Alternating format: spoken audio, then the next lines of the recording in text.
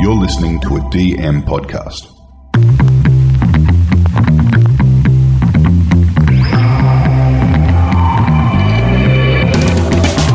G'day, pod lovers, podcasters, podlings, and welcome to Behind the Podcast, the podcast that opens the studio doors and takes a peek behind the microphone to tell you, the listener, the producer, the creator, the aficionado, what's happening in the podverse.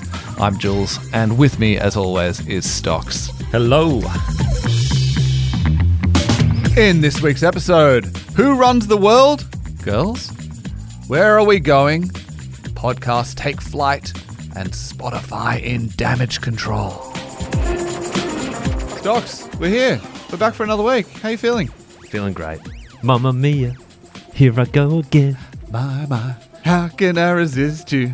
What have we got? We haven't talked much about Mamma Mia in a while, have we? Not since Liza Ratliff's departure. Yeah. For maternity leave, not gone forever. Nothing salacious. Stepping out. Yep. No. So women are calling the shots as budget titans. This is taken from an official press release from Mamma Mia. Uh-huh. What does it mean? Okay, so Mamma Mia, if you don't know it, is basically the leading independent female-first platform, I think, of podcasting in Australia. And they did a longitudinal study, the state of Australian women. Interesting stuff from here, right? So the study found 2/3 of women across generations are managing a household's budget during times of Cosy Livy. Yeah. And as budgets tighten, it's women who are making purchasing decisions. I mean, that's not earth-shattering. No. This is, anytime you see research on these sorts of things, particularly in marketing, when people look at the way people spend, families spend, this is pretty typical stuff. There's some interesting stuff, though. Let's drill down a little bit. Mm-hmm. So the only area where shared decision-making is more common than women making all the decisions, or most of the decisions, is home renovation. Mm-hmm. So that even includes things like home entertainment and auto purchase. Yeah. I'm shocked by that. Those two are particularly shocking to me. Having done some sort of work in this space before, I think that... Agency guy. Yeah. Agency guy. One of the things, and I would just want to caveat, this is broad strokes. This is like a sample size. This isn't representative of everyone, obviously. Like, your own personal experience may vary. But something that they do say historically is that women have felt a bit more intimidated when it comes to going to car dealerships or auto mechanics or those sorts of things. They feel like they're going to get condescended towards, looked down upon. That's probably changing quite a bit. I dare say there's a fucking million people who know more about cars than me who are women. But I walk into somewhere and I'm a 6'4", maybe 5. Wow. Male, maybe that, maybe 6'3". Maybe 6'3". Maybe 6'7". Who's counting? There's no way to tell in this audio first medium that we find ourselves. But maybe that carries some weight, and maybe that sort of has an impact. So for whatever reason, there is some data that shows that those sorts of situations, women would prefer to defer to husband, partner, friend to help them in those sort of spots. I'm not going to name them. Yeah. But we have a prominent female podcast, and I was talking to them the other day, and she had a quote for her car to be serviced that came in at $8,000, and the car would be worth, that's maybe a fifth of the car's cost. When there were things like $800 for a new battery. Yeah. Like, you could break down on the Harbour Bridge, holler for a marshal, have no account. You could join the NRMA and get their emergency 48-hour waive period and get a new battery for under $800. I was like, oh, they skinned you. Yeah. They absolutely skinned you. Flip side of that, any mechanic could bullshit me. Any mechanic. And I know it's happened. I had one guy who was really cool. If he serviced my car, he'd put all the parts he'd taken out in the passenger seat and where you put your feet. And I was like... This is shit service. I want a clean car.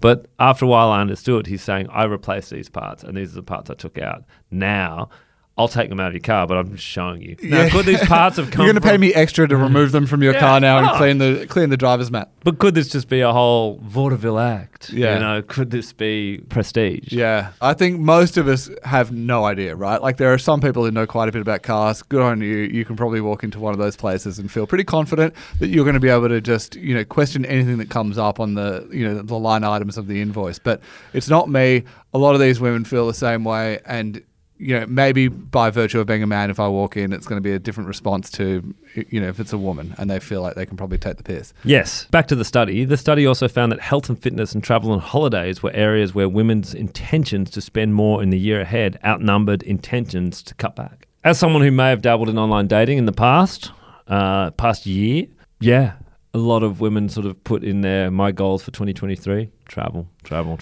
Do you think that this is also, this is another one where I'm a little bit, unsure about this. We're coming off the back of a pandemic. Surely everyone's desire is to get out there and travel and see the world again. This can't be like exclusive to women. Very true. But I guess it's talking about who's controlling these decisions. Yeah. And it does seem like it's women controlling these decisions in the average household. Yeah. And look, based on some of my cuckold adjacent mates, who talk tough and pretty tough when you're out in the pub, but most of my mates have no agency in any of these big decisions except the renovations, maybe. Yeah, well, I guess, if we're saying straight from the top that women control most of the household spending, then it stands to reason if we do want to go away for a trip, if the family wants to do that, or if you're in a relationship and that's what you're aspiring to, then the person who's making those decisions, straight up can say, all right, here's our goal. This is roughly what we want to get to. So, you're about to make a big move. We are. And you're going to go to the homeland of your wife. That's right, Scotland.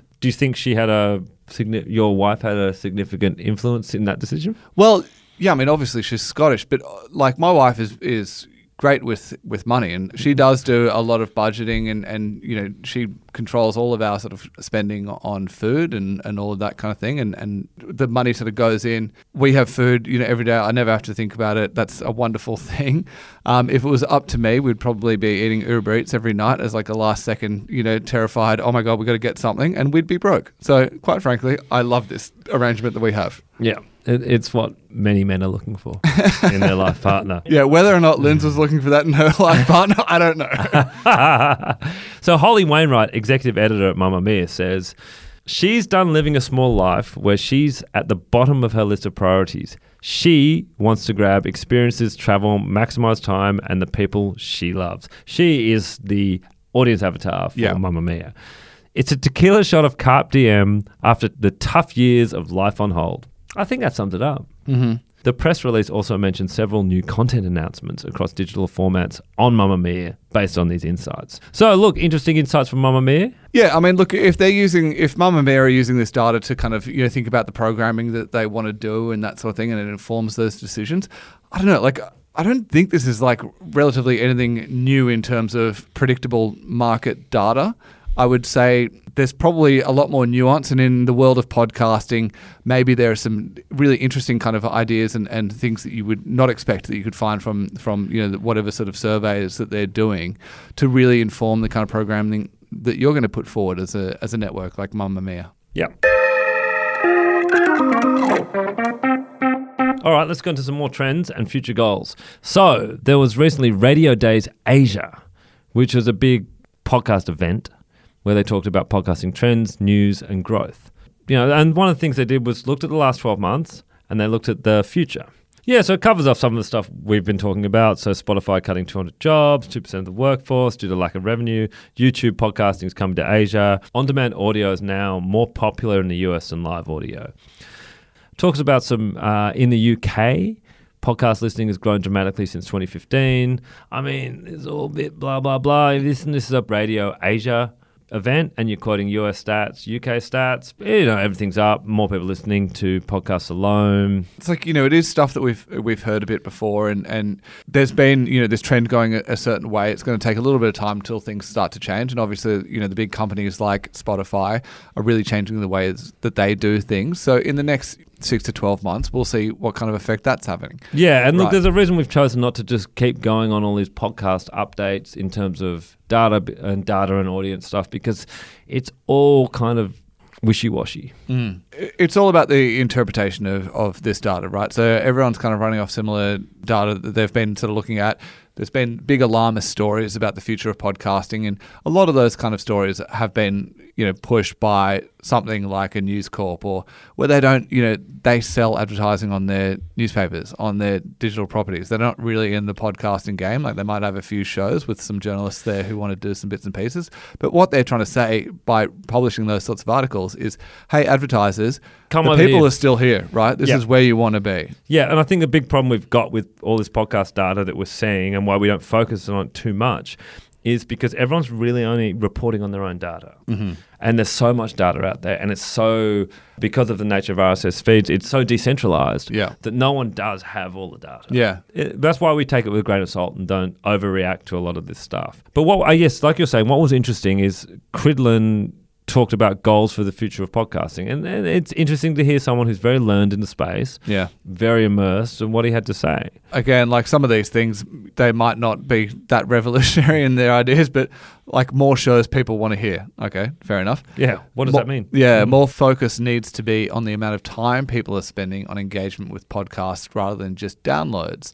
So this can be monetized, which I think is interesting. Yeah, this is the interesting one. It's so how are you engaging with the podcast, not just are you listening? If you're just trying to get away, and I think this is a holy grail for everyone, so can we just get away from downloads? Yeah. Can we have a little bit more nuanced metrics about how we look at podcasting? And interestingly as well, there's something that I was reading today, which was sent through, was Spotify has denied 30-second trick could make you rich. Right?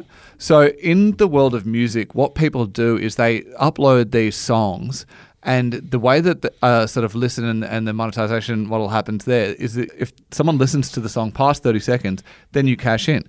So what people are doing is creating these AI bots, 35-second songs, and they're just putting them on repeat, and it's just and playing also over creating and over these and over AI again. bots that will listen to a song for 30 seconds, 31 seconds, and then skip to the next song. Yeah, that's or right. repeat and repeat and repeat, and each repeat is considered a listen. So there's ways to game it. So, but in the world of podcasting, because I was thinking about that, like, could you sort of, utilize that for your own nefarious needs or desires?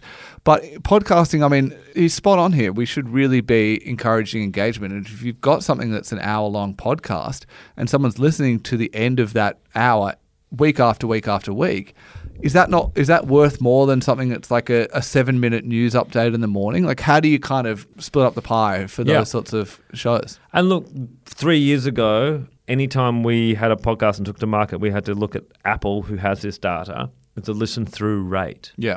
And that was always considered how good a podcast was, because if people listen through, if it's over 100%, it means people listening to the show more than once. Yeah. So we had shows at 108% and numbers like that. So Cridlin's last point is, and I think this is something we've been circling around recently, is that he's warning people not to hide behind these single platforms and paywalls. Mm-hmm. There's a lot of push from the major players, whether it's Patreon, whether it's Spotify, whether it's Apple, to go behind a paywall or to have subscription content behind there. And he's saying go the other way, which I firmly believe. Apple would be saying get behind the paywall because they make 30% on every single transaction that happens. So, of course they would. So to quote Cridlin, he says, the history of podcasting has always been open. New features can be added, including RSS, which keeps podcasts open. Be careful of the BBC model, English, which stations like Danish radio have adopted, as they are locking down content and have a closed model.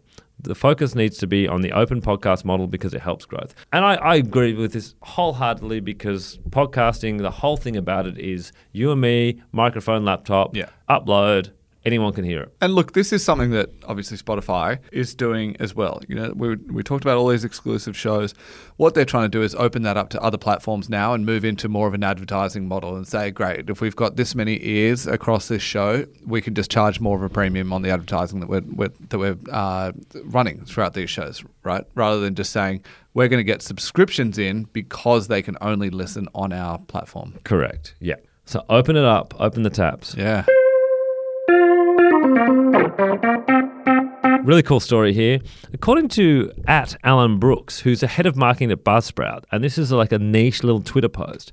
Delta Airlines, when you fly on Delta Airlines, as with most modern airlines, you get a TV screen on the back of the chair in front of you.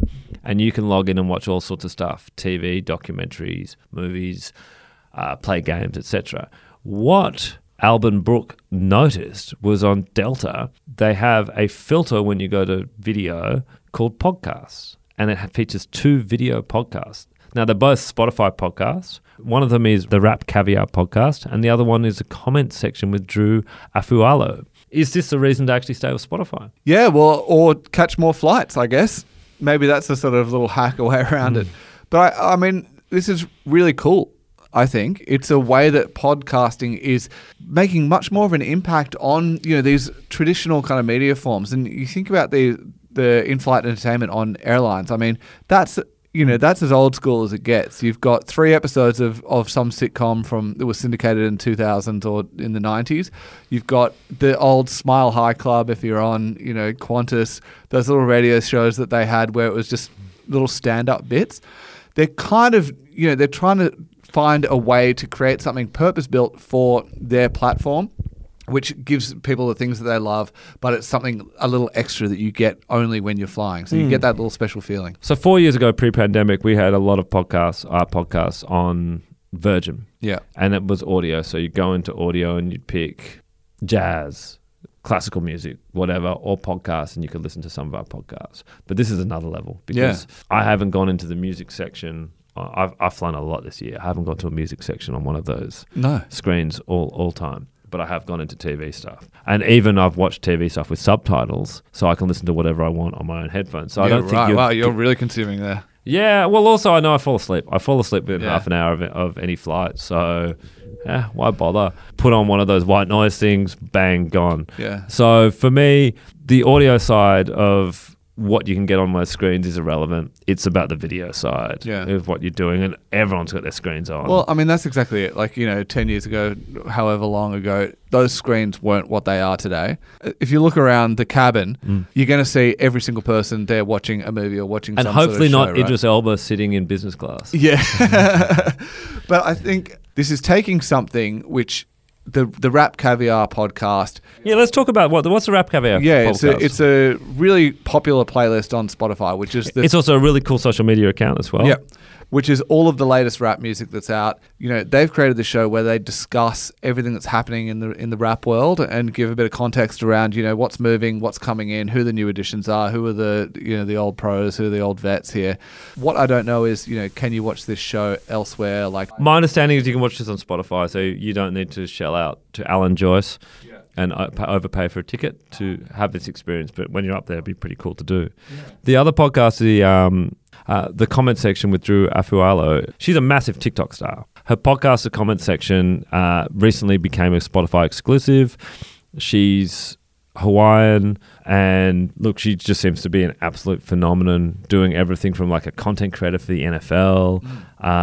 She seems to be across the board, and the comments section refers to, I guess, the misogynist and fat-phobic viewpoints she gets as a colored woman on TikTok. Her comment section is so deep and full of sass. She actually then uses this as a jumping off point to discuss themes of racism, misogyny, bigotry and stuff that arise in her comment section. I love this idea of taking what's in your comment section, and particularly, if you're someone who's a bit outside of the norm of what people are used to seeing on TV or media or whatever, and turning that into a show and addressing some of that misogyny, racism, whatever kind of comes up. Because, we've got... in this country at the moment, we've got a debate happening around The Voice. Now, debate might be too polite a way to put it. There's a lot of hatred that's out there, and it's really sort of a bit of a bummer to see. You look through these posts, and this is typical of the internet. It's been happening ever since it's been around. There's this kind of feeling of anonymity that exists, and people feel confident and comfortable to say what's really in the deep recesses of their mind that they might not be comfortable saying to people, face to face. So by taking those comments and actually creating a show around it and talking about some of those things that people say, they generally are pretty, they fall into some similar tropes and trends, and you'll see very often the same sort of stuff come up over and over again.